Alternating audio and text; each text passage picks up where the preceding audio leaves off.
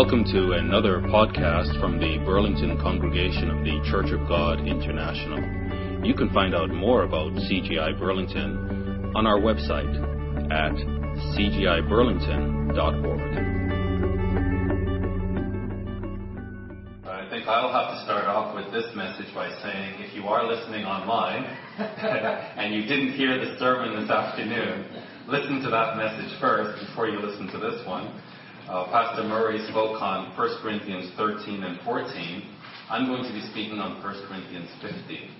And this is a message that I actually was planning to do during the feast, but instead decided to give my Bible study spot to Pastor Ramakan so that he could deal with the topic there.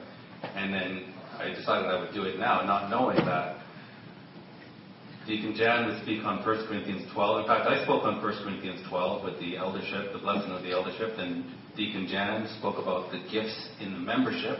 1 Corinthians 12 is the base scripture. Then Pastor Murray spoke on 1 Corinthians 13 and 14, and now I want to speak on 1 Corinthians 15. So it's not us. Jesus Christ is leading this congregation. And let's not see men, let's see Christ. But this is a marvelous passage, 1 Corinthians 15. And it's a passage that comes to us because of the rebels in Corinth. If there were not rebels, if there were not mischievous people in Corinth fighting against Paul, he would not have to expound on the resurrection the way he does here in 1 Corinthians 15. So it's amazing how the devil tries to interfere with God's people, but God just uses it to bless his people. And that's what we see here. This chapter 15, we should really think of as a bookend.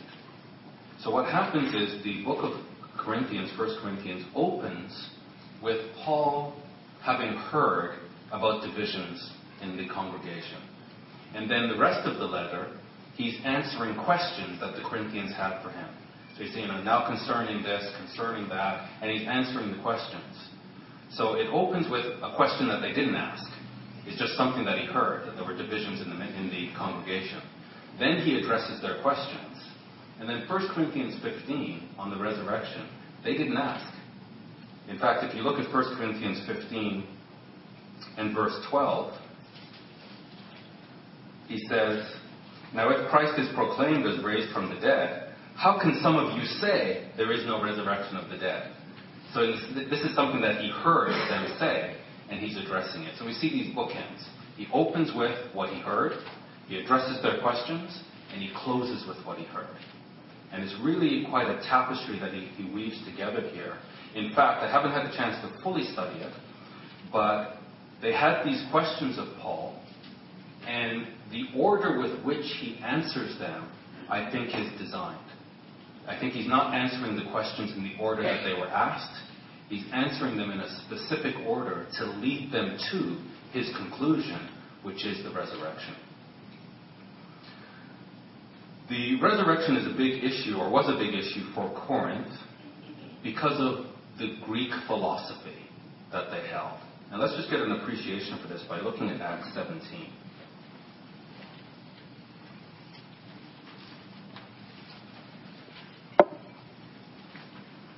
So the Greeks, not just Plato, but many of them, believed that the body was material and corrupt, and that the soul was immortal and perfect, and it was imprisoned by the body, and that on death the soul would be released from its prison.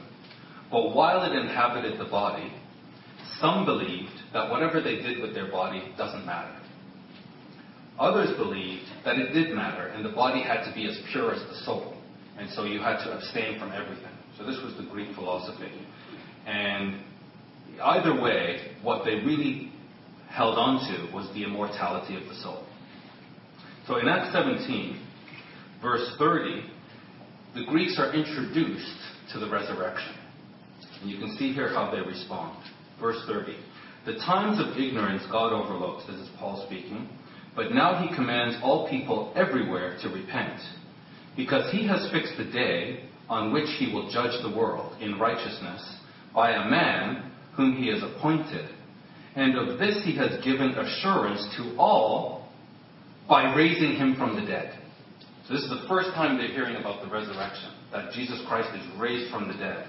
Now, when they heard of the resurrection of the dead, some mocked. And this word mocked means to jeer. They were beside themselves with anger that they would speak of resurrecting from the dead. But others said, we will hear you again on this matter. So it was a shocking matter to the Greeks to hear about the resurrection from the dead. And this deep-rooted belief in the immortality of the soul and the futility of the body affects the Corinthians. So we have to see this correspondence that Paul is having with the Corinthians with this as context. And you'll remember that, in fact, Pastor Murray mentioned it, there were some real sexual problems in the congregation. So there was incest. Some were going to prostitutes, as they do in Corinth. And then even those that were married were not engaging in sex at all, because they felt that, well, the body is corrupt. So I've got to try to be away from my body and live this spiritual life. And so they were abstaining from sexual relations in the marriage. He also speaks in the book on eating. And again, this is all to do with bodily functions. And understanding the body is critical to understanding the letter or the exchange that Paul is having with the Corinthians. Because it culminates, understanding the physical body, culminates in understanding the church as the body of Christ. So he's answering their questions, and he's building them up to get them to the point where they understand that if they don't see that Christ has been resurrected and the Spirit functions inside a body, there's no such thing as a disembodied spirit. And that's what the Greeks had to get their head around, that the body, or the soul, and the body are one. So in the Hebrew, they would speak of the nephesh. And it's just physical life. The nephesh that sins, it shall die. In Hebrew, they speak of the suke, or the psyche. And the psyche that sins, it shall die. So it's the same thing here, that they need to understand the soul or the psyche, it can die, it's not immortal. And it cannot be disembodied. And that's why he's teaching them that when they are resurrected into a body. There's no such thing as a disembodied soul. And that's what they had to get their head around, because they have to understand Christ has been resurrected and his body is the church. So that's why they need to understand how the gifts operate, because Christ is manifesting himself in the body. So let's just see a little bit of context by going to 1 Corinthians 6.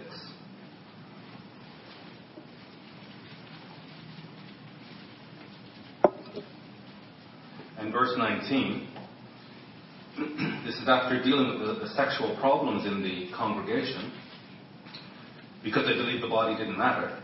Or do you not know, verse 19, that your body is a temple of the Holy Spirit within you? This is shocking to the Greek mind, because they think the body doesn't matter. And Christ is saying the body and the Spirit go hand in hand. And your body is a temple. It houses the Holy Spirit within you, whom you have from God. You are not your own. You can't do whatever you like with your body. For you were bought with a price. So glorify God in your body. You use your body to glorify God. And in fact, he encourages the married people in the congregation. Love one another. Use your body and glorify God. Love one another. Show the tremendous love that God has for you, for your mate, through sexual love. So it's phenomenal what he's showing them. Because the Greeks think, oh, sex is dirty and the body is dirty. And he's saying, this is how you show your mate how much God loves them. Glorify God in your body. And then he goes in 1 Corinthians 8, dealing with food. And emphasizing here to be careful not to offend a brother.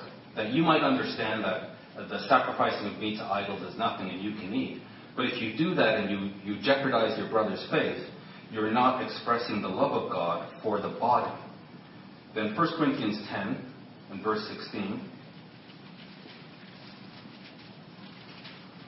The cup of blessing that we bless, is it not a participation in the blood of Christ? The bread that we break, is it not a participation in the body of Christ? So he's driving them to get this, to grasp this understanding that the church is Christ's body. And even though he's answering their questions, he's leading up to this understanding that the church, that Christ is the head and the church is the body. Chapter 11 then, and verse 23. Now he's dealing with the Lord's Supper. And he says here, "For I received from the Lord what I also delivered to you." So Paul received this from God, and he's now delivering it to the Corinthians. "That the Lord Jesus, on the night when he was betrayed, he took bread. And when he had given thanks, he broke it and said, 'This is my body, which is for you.'" So again, for the Greek mind, thinking the body is nothing, the body is corrupt, Christ is saying, "This is my body, which is broken for you. Do this in remembrance of me." In the same way also he took the cup after supper, saying, "This cup is the new covenant of my blood, or in my blood. Do this as often as you drink it in remembrance of me. For as often as you eat this bread and drink the cup, you proclaim the Lord's death until he comes. Whoever therefore eats the bread or drinks the cup of the Lord in an unworthy manner will be guilty concerning the body and the blood of the Lord. Let a person examine himself, and then so eat of the bread and drink of the cup. For anyone who eats and drinks without discerning the body," if you eat and drink without discerning the body, you eat and drink judgment on yourself. And I don't think we've ever made this as clear as it should be, but the body that we are discerning is the church. The Philippians understood that the church is collective, and they were working as a community. The Corinthians didn't get this. The Corinthians are hyper-individualistic. They're just thinking of themselves. And even though they have the Holy Spirit, and they have the gifts of the Holy Spirit, as Pastor Murray was saying in his sermon, they're without love, they're manifesting these gifts egotistically and selfishly, thinking it's for themselves. And he's saying, whoa, whoa. If you dare come to the Passover and you take the emblems and you are driven by ego, not discerning that Christ has been resurrected and he is the head of the body, and you don't understand that your brother, your sister are housing the Spirit, the very Spirit of Christ, and you're not discerning the body, you're fighting against one another, there's all kinds of divisions, and then you take the Lord's Supper, you're bringing damnation on yourself. To the point where he says, this is why many are sickly and are dying. So this culminates in getting them to understand that their divisiveness is causing them to die off, causing them to be sick and to die off. So he says here now in verse 30, that is why many of you are weak and ill and some have died. And I've spoken to Pastor Murray and to Deacon Jan. This is called the agape meal. So it's a meal that they have, and when they finish the meal, then they have the Passover ceremony. And that's something that we're going to be looking at this year, that we should come together and have an agape meal. And it's a meal during which the congregation expresses a love for one another. And there is no division in the body. And then they have the Passover. And that was a custom that somehow fell out of favor, but it's what the early church did. And that's what he's addressing here. That they're coming together for the meal. And what's happening is the rich come early because they don't have to work. So they come early, they put on a nice spread, lots of wine, and they fill themselves to the full. The poor who have to work and can't come till the end of the day, by the time they get there, all the food is gone. And in fact, some of the wealthier, they're actually drunk. And he's correcting them and saying here in verse 33, so then, my brothers, when you come together to eat, wait for one another. Now, the only reason you would wait for one another is if you discern the Lord's body. The poorest member may have the gift of prophecy, may have the greatest gift. And when you respect that Christ is operating within the body of each member, you'll honor one another. and you'll wait for one another. So it says, if you're that hungry, eat at home first. And that way when you come, you don't have to be eating before everybody else gets there. So wait for one another, come together, eat together. And eating is a special ceremony of fellowship that we do with one another. So we're looking after the physical body, but it has spiritual implications. And those brethren that hear that, for example, with the potluck meal that we're having, they're feeding the body, but it has huge spiritual implications, that we're enabling the body to unite. And so there's a lot here, you'll see in Corinthians, there's a lot around sex, and there's a lot around food, bodily functions, because Paul wants them to understand the body matters. The soul and the body are one, and there's no such thing as a disembodied soul. And we're going to see in 1 Corinthians 15 that immediately upon the resurrection, they're given a body. We'll see that. Quickly, chapter 12, verse 1. So he says here, now concerning spiritual gifts, brothers, I do not want you to be uninformed. Then dropping down to verse 12. For just as the body is one and has many members, and all the members of the body, though many, are one body, so it is with Christ. This is exactly the way it is with Christ. There's one body with many members. Verse 13, for in one spirit we were all baptized into one body. He just keeps hammering them with this notion that the body matters.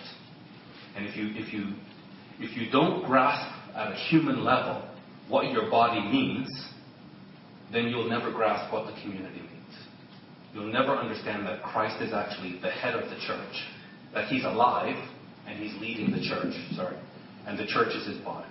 And we all manifest different gifts as we express Christ's mind and spirit. Verse 14. For the body does not consist of one member, but of many, that there may be no division in the body, but that the members may have the same care for one another.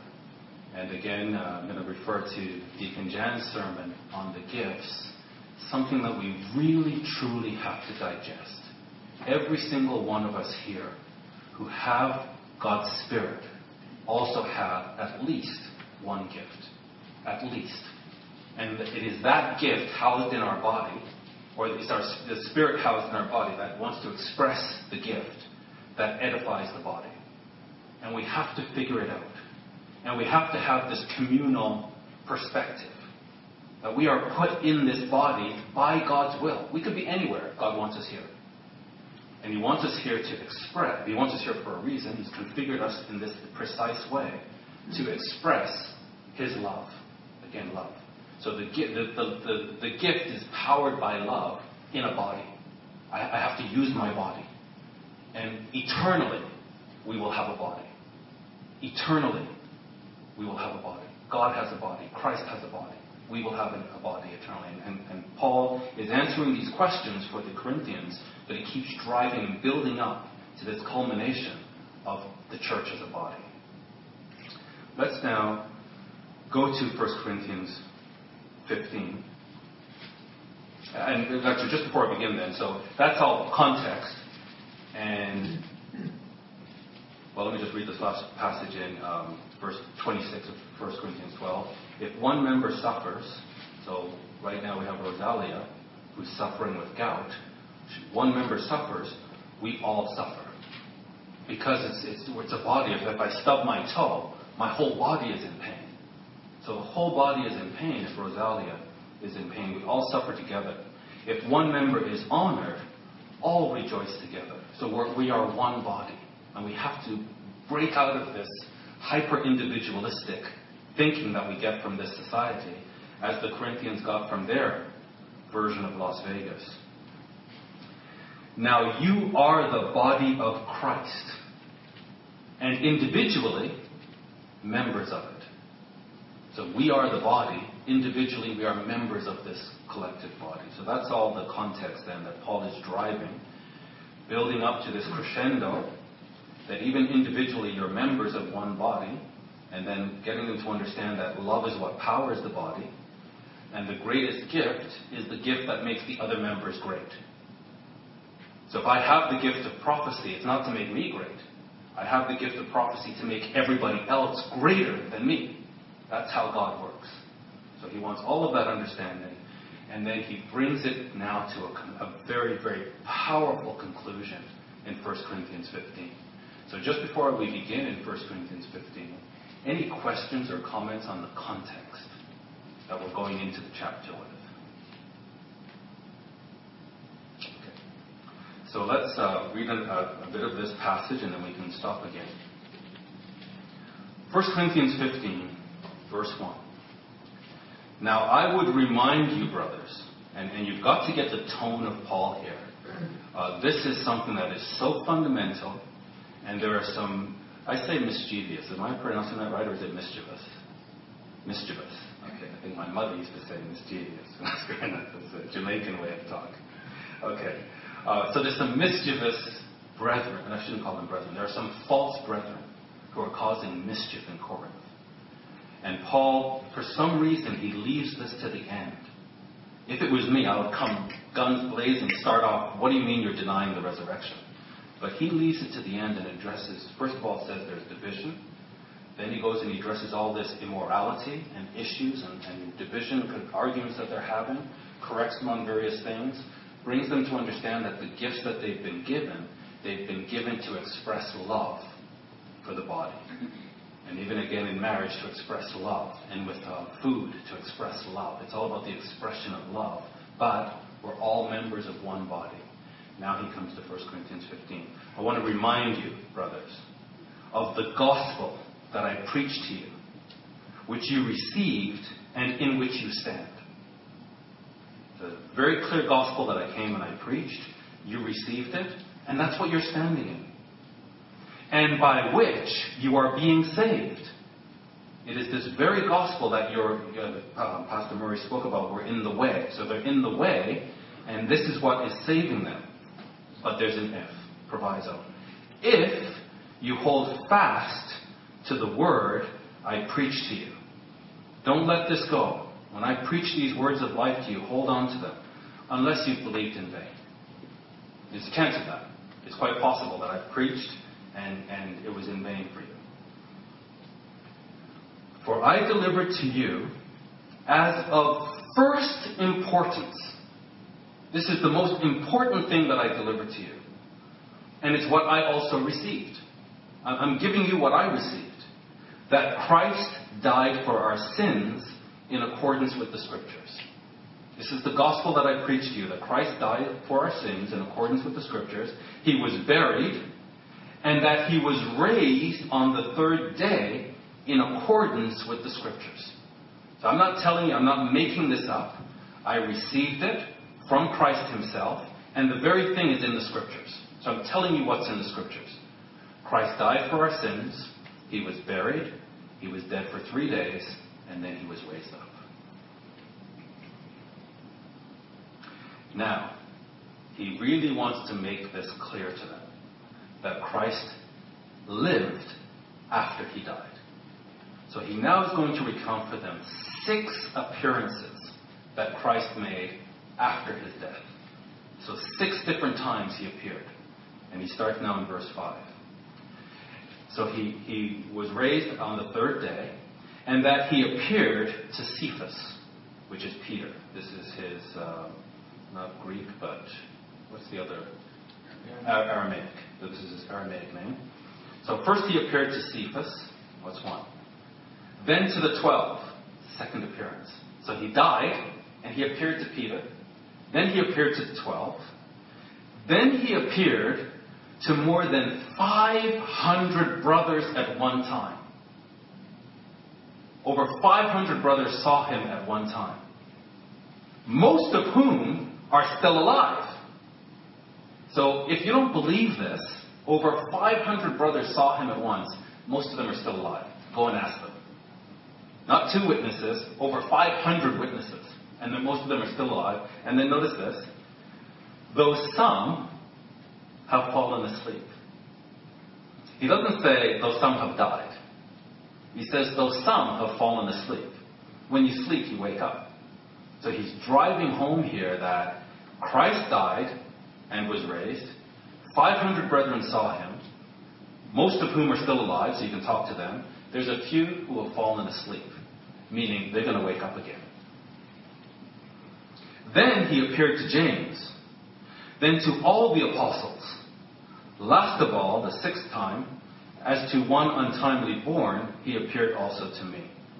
For I am the least of the apostles, unworthy to be called an apostle, because I persecuted the church of God. And did he ever? So that's still weighing on his mind. But by the grace of God, I am what I am, and his grace toward me was not in vain. So he said to them earlier, you're standing fast in this gospel, through which you're being saved, unless you've believed in vain. Then he says of himself that he's unworthy to be called an apostle, but by God's grace was toward him, and it was not in vain. So you have to decide, are you believing this or not? I'm telling you, God made me an apostle. I don't deserve to be an apostle. I'm the least of the apostles. But his grace toward me was not in vain. I'm taking this seriously. And Paul's whole life is about the resurrection.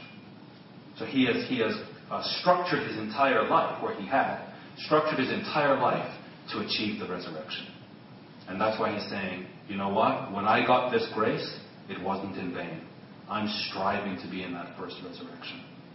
Don't know what you guys are doing. I hope it's not in vain. So he's worried about them. Because I say there's false brethren that are penetrating the Corinthian congregation. On the contrary, I worked harder than any of the other apostles. So yeah, I was a criminal. I consented to the death of Christians. But when God's grace came to me, I took this very seriously, so much so that I worked harder than any of them. And I think the sense here is, than all of them put together. That's how hard he really worked at this. Though it was not I, so he's not taking credit, but the grace of God that is with me. So God gave him a special ministry, and the grace enabled him to do what he did. Whether then it was I or they, so whether it was me or the other apostles, so we preach, and so you believed. We never deviated from this. We came and we taught that Jesus Christ was resurrected from the dead. And this is what all of us have preached. Now, he goes to the next section. He's going to give them 7 hypothetical statements. We're going to look at 7 if statements to consider the possibility that maybe Christ wasn't resurrected. Verse 12. First one. Now, if Christ is proclaimed as raised from the dead, how can some of you say that there is no resurrection of the dead? And so the message here is that when the body dies, it dies, and the soul is released. And there's no such thing as resurrection. You go straight to heaven or whatever the perfect state is for the Greek philosophers. So if he is proclaimed as raised from the dead, and you're calling yourselves Christians, and this is, all of us preach that Christ is raised from the dead, how can some of you say there's no resurrection? But if there is no resurrection of the dead, then not even Christ has been raised. Okay, so if resurrection is impossible, if we're saying that that's ridiculous and it's impossible, and they're mocking and jeering, then that means that it's impossible for Christ to have been raised from the dead. And if Christ has not been raised, then our preaching is in vain. Because that's what we're preaching, that Christ is alive. And so if he's not raised from the dead, then our preaching is vain and your faith is vain. We are even found to be misrepresenting God because we testified about God that he raised Christ, whom he did not raise, if it is true that the dead are not raised. For if the dead are not raised, not even Christ has been raised. And if Christ has not been raised, your faith is futile. So these false brethren that have infiltrated the congregation and are teaching that there is no resurrection, and you're buying this, you believe in God, you believe in Christ, you believe in Christ's kingdom, you also believe that there's no resurrection, and you're just so confused, you haven't put the system of doctrines together. The doctrines are a system that snap together in only one way. And you're not able to put them together. You can house yeah, there's no resurrection. Yes, Christ is Lord. Paul is saying, help me understand. Because if Christ has not been raised from the dead, your faith is in vain. Our preaching is in vain, and your faith is in vain. Because all of our preaching is the resurrected Christ. We are even found to be misrepresenting God, because we testified about God that he raised Christ, whom he did not raise, if it is true that the dead are not raised. For if the dead are not raised, not even Christ has been raised. He just keeps harping on this, because this blows apart the doctrine that there is no resurrection of the dead. And if Christ has not raised, your faith is futile, and you are still in your sins. So you're calling yourself Christian, you think you're on the way to salvation, but you don't believe in the resurrection. Well, if there's no resurrection, then you're in your sins. There's no release for you. Then those also who have fallen asleep in Christ have perished. And remember, he told them that brethren were dying because they were not discerning the Lord's body. And they were keeping the Passover and bringing damnation on the church. Brethren were dying, and now he's saying, you know what? Those brethren that have died, they've perished. If there's no resurrection. If in Christ we have hope in this life only, we are of all people most to be pitied. And most people will read this scripture and apply it to Christians today. And I think that, I would contend that this doesn't really apply to all Christians today. Okay? Because Christians today, they have big screen TVs, high-speed internet, iMac computers, and so, they're living quite a good life. And there's other people halfway around the world that are more to be pitied for the life that they're leading. Paul is talking about himself. He has completely thrown himself into a way of life, and the apostles and the true Christians in this time, who believe in the resurrection and have given up on the present life. They have completely put themselves in harm's way to do God's work. So if there's no resurrection, and all they're doing is facing lions, and persecution, and torture, and ridicule, and being spat upon, that's the life that they're comparing to say, you know what? If there's no resurrection, we are of all men most to be pitied. And I think for us, we want to be able to apply this to ourselves for the sacrifices that we make. We need to make sure that we are totally bought into the resurrection and the new life. That's what we're striving for. And people are going to say, like, wow, you could have had X, Y, or Z. Why would you turn away from that? Well, that might take me away from God. And so I'm turning away from that in order to have my life with the resurrection, with those saints that are resurrected. So I'll just stop here again and just ask if there are any comments or questions or thoughts on this. Again, what he's doing here is he's just driving home the fact that the doctrines all tie together. And you can't say you're a Christian and then believe that there's no resurrection. He's just showing them that your faith is completely vain because the resurrection is fundamental to our belief system. Brother Rick. Adrian.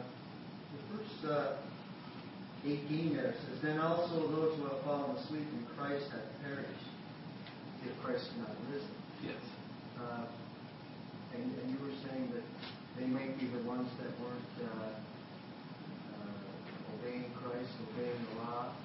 No. The church as a whole, the Corinthian church, was not discerning the Lord's body. Because of that, many were falling asleep and dying. So those that died, it doesn't mean that they were the ones that were not discerned. They could have been the faithful brethren. But they have lost. There are brethren that are in the congregation that they have lost.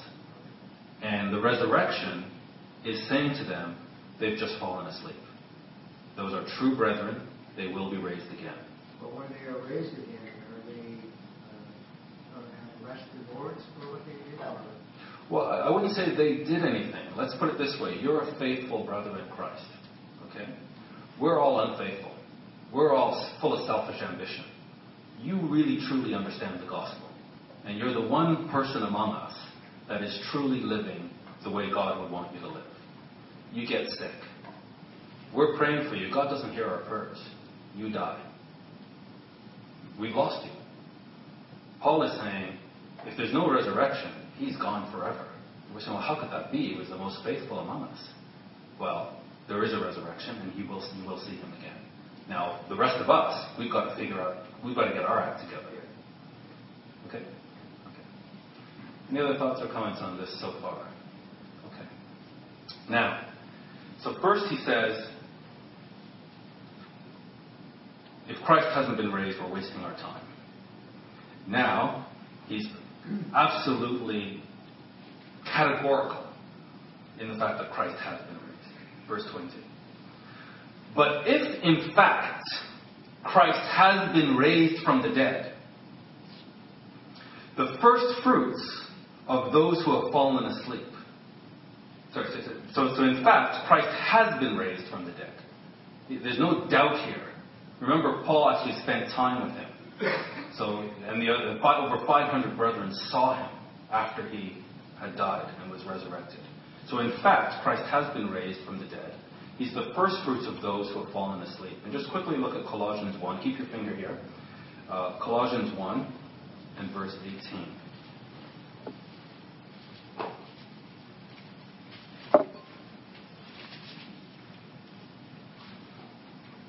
And this is also in the book of Revelation. Verse 18 of Colossians 1. And he is the head of the body, the church. Christ is alive, and he is directing the church. The church isn't, we're just not a bunch of people who get together on Sabbath and do our own thing. Christ is alive, and he's the head of the body, the church. He is the beginning, the firstborn from the dead.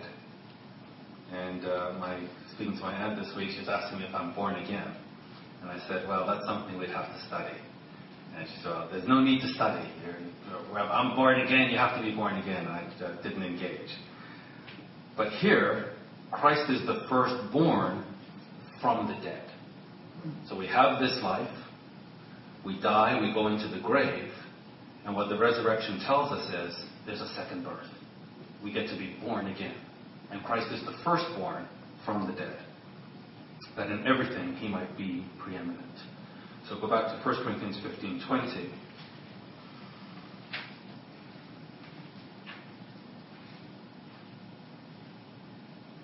In fact, Christ has been raised from the dead, the first fruits of those who have fallen asleep. So we had seven if statements, one truth statement. Christ has been raised from the dead. And then we get four statements. So now he's going to follow it up with 4 reasons why. Okay. First one, verse 21. For, as by a man came death. So there was this nephesh called Adam and his wife Eve, and they made a decision that caused death to come upon all humans. So every single human being you see anywhere on the planet, ever, every single one of them, every single one of us, has the death sentence over us. We just can't escape it. And that came to us by Adam. For as by a man came death, by a man has come also the resurrection of the dead. Then the second statement. For as in Adam all die, so also in Christ shall all be made alive.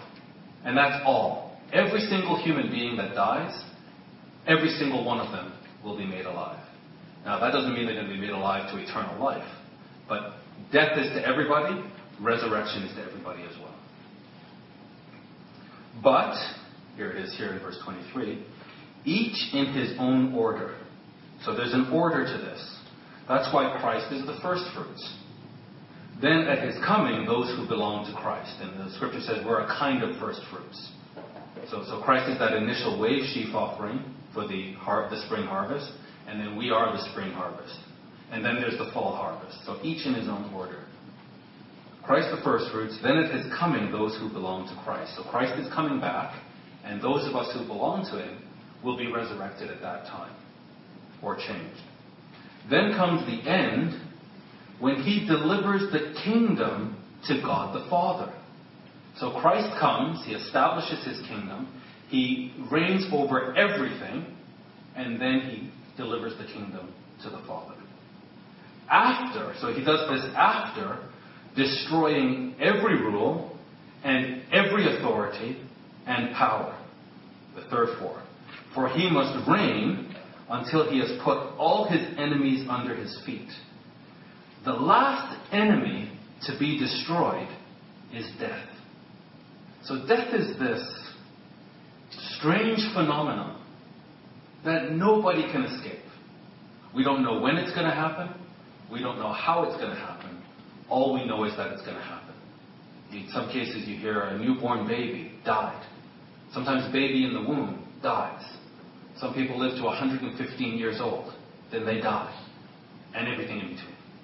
And we have no idea when it's going to happen. And yet, this whole process that God has in motion is that through Christ, everybody's going to come back to life. And then this thing that we call death will be destroyed. And it will no longer have any power over anybody.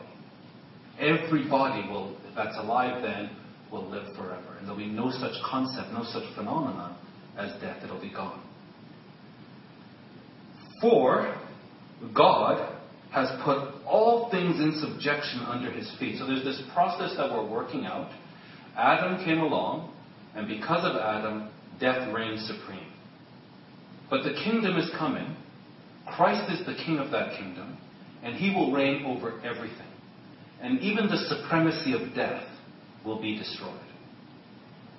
For God has put all things in subjection under his feet.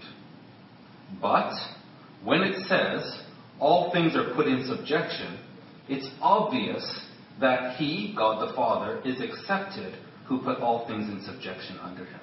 And I know we've had some discussion in the past about, do we put too much emphasis on Christ? Scripture is very clear here.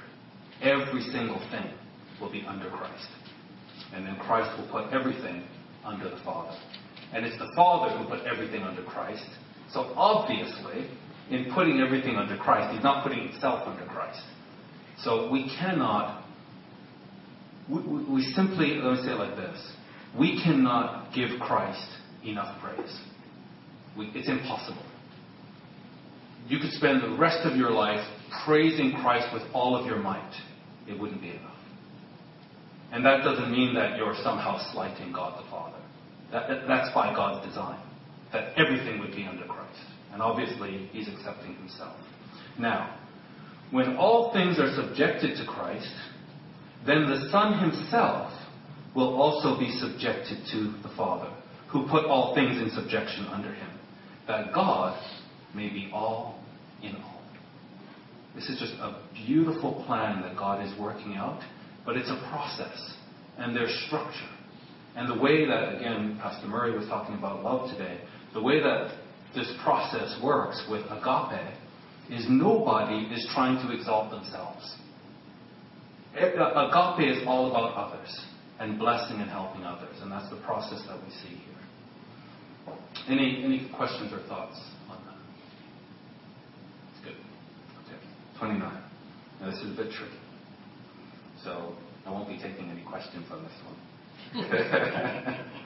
Otherwise, what do people mean by being baptized on behalf of the dead?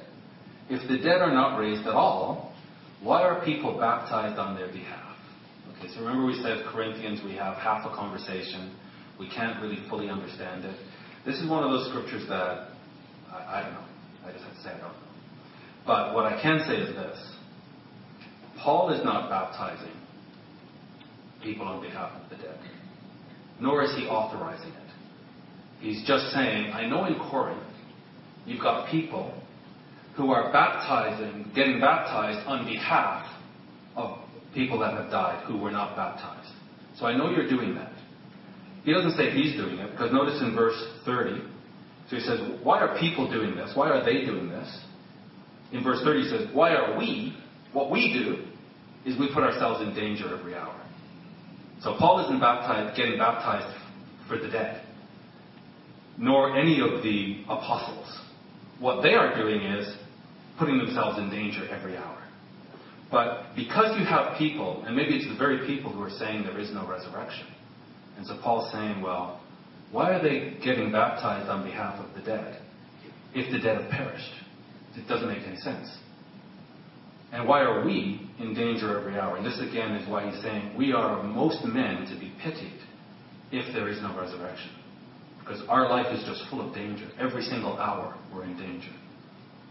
I protest, brothers, by my pride in you, which I have in Christ Jesus our Lord, I die every day. This is real. Like Paul, when he wrote to the Philippians, he says, I'm ready to be martyred. And if that's the case, I hope I can come and see you again. But I think I'm going to be martyred. And either way, that's okay. And that's the life that Paul led. So he dies every day. What do I gain if, humanly speaking, I fought with beasts at Ephesus? If the dead are not raised, let us eat and drink, for tomorrow we die. And this was some of the Christians in Corinth actually had this philosophy, that the body doesn't matter. We eat, drink, do whatever we want. We can be drunk, we can be immoral, because it's just the body. And then when we die, the soul is released and the soul is pure and immortal. And then he says this, do not be deceived. Bad company ruins good morals. There are false brethren among you. You need to discern who these people are. And don't keep company with them. Bad company ruins good morals. Wake up from your drunken stupor, as is right, and do not go on sinning. So this is a congregation that has brethren that are confused, filled with false doctrine. False brethren are teaching this false doctrine. They're competing with Paul. And he's saying, stop it. Get your doctrine right and stop sinning. Some are ignorant of God. There are brethren among you, I shouldn't call them brethren, there are people among you who are ignorant of God. And I say this to your shame. Now, verse 35. Someone will ask, how are the dead raised? With what kind of body do they come? Now, they're not asking this innocently. It's not like scratching their head and saying, well, how are the dead raised? This is mischief. They're saying, how are the dead raised? What kind of body do they come with? Okay, so there's this sailor, and he falls in the ocean, and he's eaten by piranhas. How is he resurrected? And they're causing doubt by these questions. And Paul has heard of it. So he's saying, okay, there's some among you that are asking, how are the dead raised? You imbecile. You fool. What you sow does not come to life unless it dies. So God is not incapable because someone has died. And now God is saying, oh dear, now what? It's how everything works. He says, you foolish person. What you sow does not come to life unless it dies. And what you sow is not the body that is to be. So you're sowing, but you're not sowing. If I'm sowing corn, I don't sow corn. What I sow are seeds. The seeds die and the corn appears, or the carrots, or the potatoes. What you sow is not the body that is to be, but a bare kernel, perhaps of wheat or some other grain. But God gives it a body as He has chosen, and to each kind of seed its own body.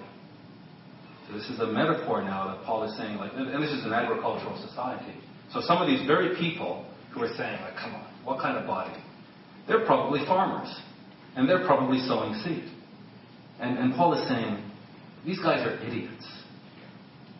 The very seed that they sow, they know the seed is not what they're hoping for. The seed will die, and something else will sprout, according to God's design. Same with us. For all flesh is not the same, but there is one kind for humans, another for animals, another for birds, and another for fish. There are heavenly bodies and earthly bodies, but the glory of the heavenly is one kind, and the glory of the earthly is another. There is one glory of the sun, another glory of the moon, and another glory of the stars, for star differs from star in glory. So it is with the resurrection of the dead. What is sown is perishable. What is raised is imperishable. This is profound insight that we would never get if we didn't have these false brethren confusing people in Corinth. That Paul goes into a level of detail here that he goes in nowhere else in the scripture. So we're corruptible now, right? Rosalia has gout. This is a perishable body. But even with gout, she is sowing an imperishable body. So it's sown in dishonor, it's raised in glory. It is sown in weakness, it is raised in power. It is sown a natural body, it is raised a spiritual body. There's a natural body, there's also a spiritual body. And this natural body is soma psychikos. The natural nephesh.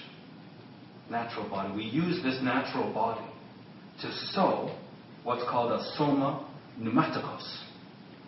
So we use soma psychikos to sow soma pneumatikos. And think of a pneumatic. The power of a pneumatic machine.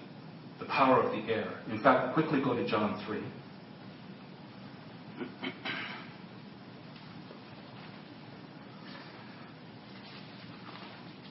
John 3.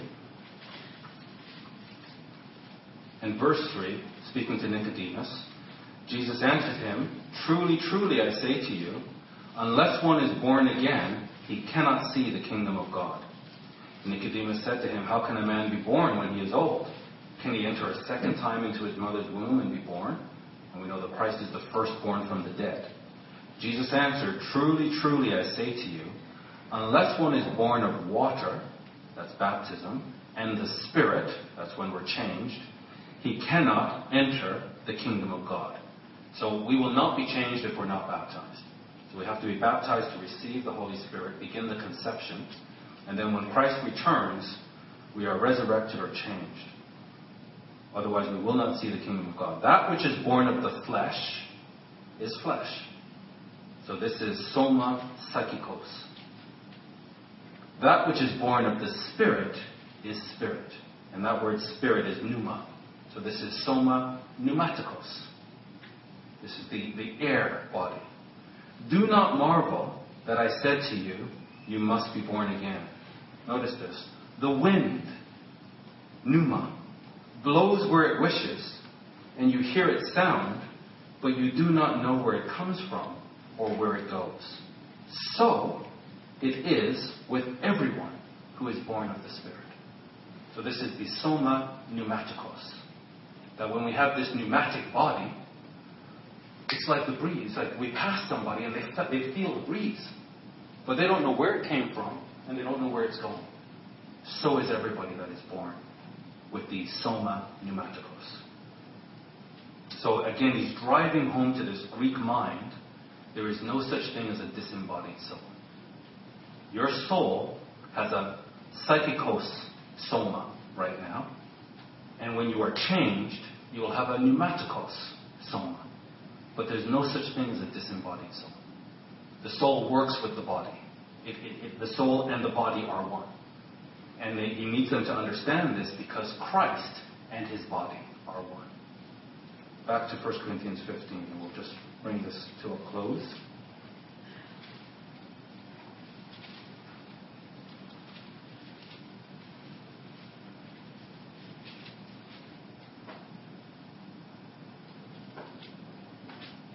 So, brethren, we don't know what this body looks like. We know that it's pneumatic, the pneumatikos. But there are different levels of glory. The glory of the sun is different from the glory of the moon, which is different than the glory of the stars. Wheat is different from corn, which is different than tomatoes. So we are all seeds, and what we do with this body, we are sowing our future body. And the glory of that body, it's going to be glorious. We don't know yet what exactly that means. But it's pneumatic. 1 Corinthians 15 and verse 45. Thus it is written, the first man, Adam, became a living being. In Greek we say nephesh. In Hebrew we say nephesh. In Greek we say psychikos. The first Adam became a living being. The last Adam became a life-giving spirit. It is not the spiritual that is first, but the natural. The natural is the seed. And then the spiritual. The first man was from the earth, a man of dust. The second man is from heaven. As was the man of dust, so also are those who are of the dust. And as is the man of heaven, so also are those who are of heaven. And Paul spent time with Christ. So he fully understood. Christ could just appear, disappear. Christ was glorified. No doubt he saw that. He put his entire weight, his entire life into this. Because he understood this is true. This body is just a seed. It's just how we sow the next body. And what he was striving for was the next body.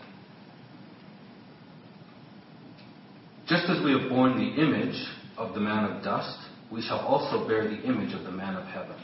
I tell you this, brothers, flesh and blood, same thing that Christ said, cannot inherit the kingdom of God, nor does the perishable inherit the imperishable. Behold, I tell you a mystery. We shall not all sleep, but we shall all be changed.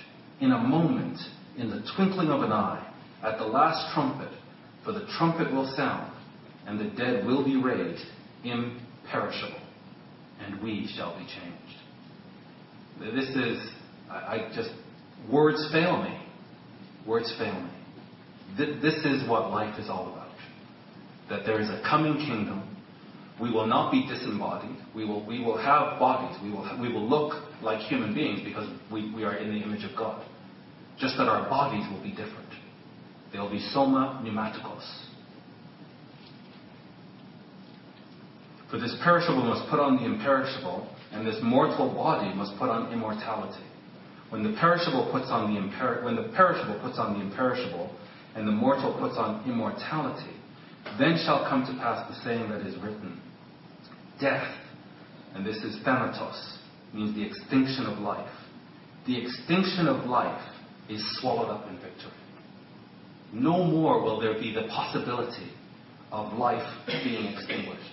Every body that is alive in this time, it's eternal life. Everybody, when we look at each other, it's eternal. There's no such concept as extinguishing life. It's swallowed up in victory. O death, where is your victory? O death, where is your sting? The sting of death is sin, and the power of sin is the law. But thanks be to God, who gives us the victory through our Lord Jesus Christ. All of this now comes to this conclusion. Not just chapter 15, but all of the preceding letter comes now to this conclusion.